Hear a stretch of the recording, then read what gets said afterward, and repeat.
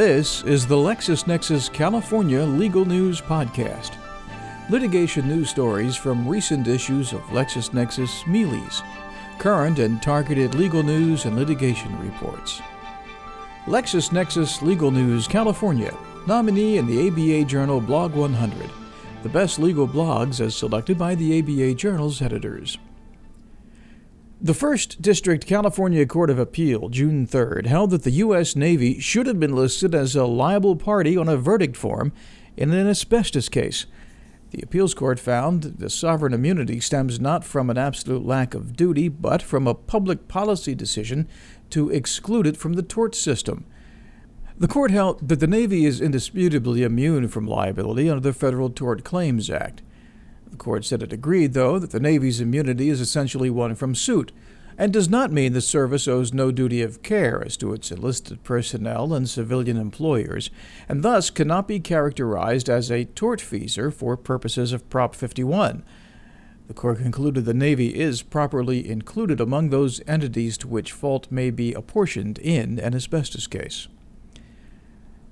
Affirming dismissal of unfair competition law claims, the Ninth Circuit U.S. Court of Appeals, June 3rd, held that a woman failed to allege how she relied upon or was injured by any misrepresentations about the quality of drugs she purchased or the laws the alleged conduct violated.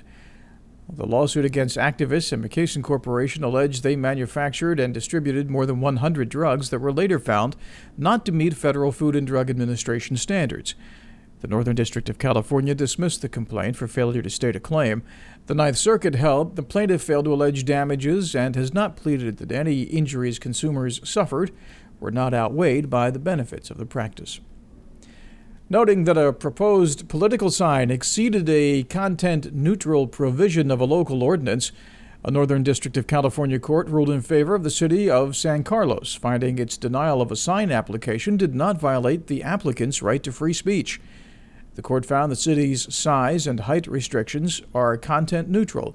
It said the city did not violate the plaintiff's First Amendment rights because it was entitled to deny the permit application on the grounds that the proposed pole sign exceeded the city's valid time, place, and manner restrictions on the size of such signs.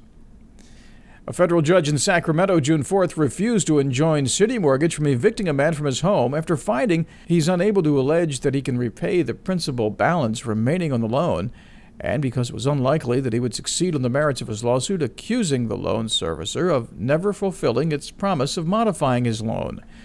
The judge noted that although eviction is an irreparable harm, the balance of equities and public interest do not weigh in favor of granting the man's request for a preliminary injunction.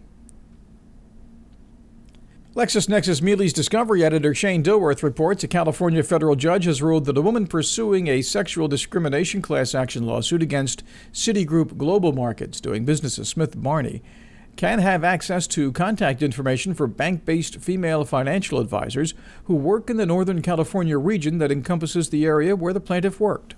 Northern District of California Judge Elizabeth Laporte denied Leah Bullen's request for information for all 77 bank-based female financial advisors who work for Smith Barney in California after finding that she failed to make a showing that there's an overarching policy or decision-maker regarding bank branch assignments that would justify statewide discovery. According to Bullen, area investment managers have the discretion to distribute branch assignments, and the bank's practice is to distribute branch assignments to male bank-based financial advisors in numbers disproportionate to those distributed to similarly situated female bank-based advisors. Judge Laporte held that although there is a split of authority as to whether pre-certification discovery of identifying information for potential class members is permissible, the weight of authority allows the discovery of such information. However, the judge ruled that the information supplied to Bullen should be limited to the region where she worked, because she did not establish that there was one area investment manager who made branch assignments for the entire state. For LexisNexis Legal News, I'm Mealy's Discovery Report editor, Shane Dilworth. A man has filed a lawsuit in California federal court claiming Square Enix's Final Fantasy XIII game devastates Sony's PlayStation 3 game console, rendering it a brick. Daniel Wolf alleges the parties blame each other and have failed to adequately remedy the situation.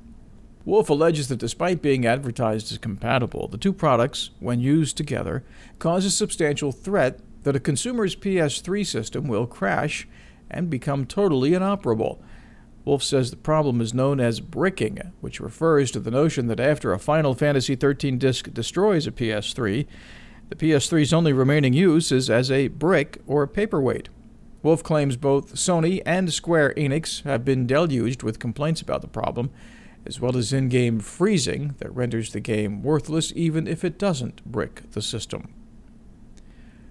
Actor Dennis Quaid in late May sued Baxter Healthcare Corporation in a California state court, alleging the company's failure to differentiate full-strength heparin from a diluted version resulted in his infants being injured in 2007.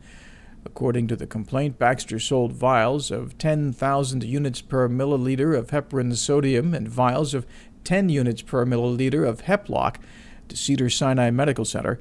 Heparin is an anticoagulant or blood thinner used to prevent blood clots. Heplock is diluted heparin used to prevent clots in intravenous ports, often called a heparin flush. Quaid says the vials were similar in size, color, and appearance, with no distinguishing markings.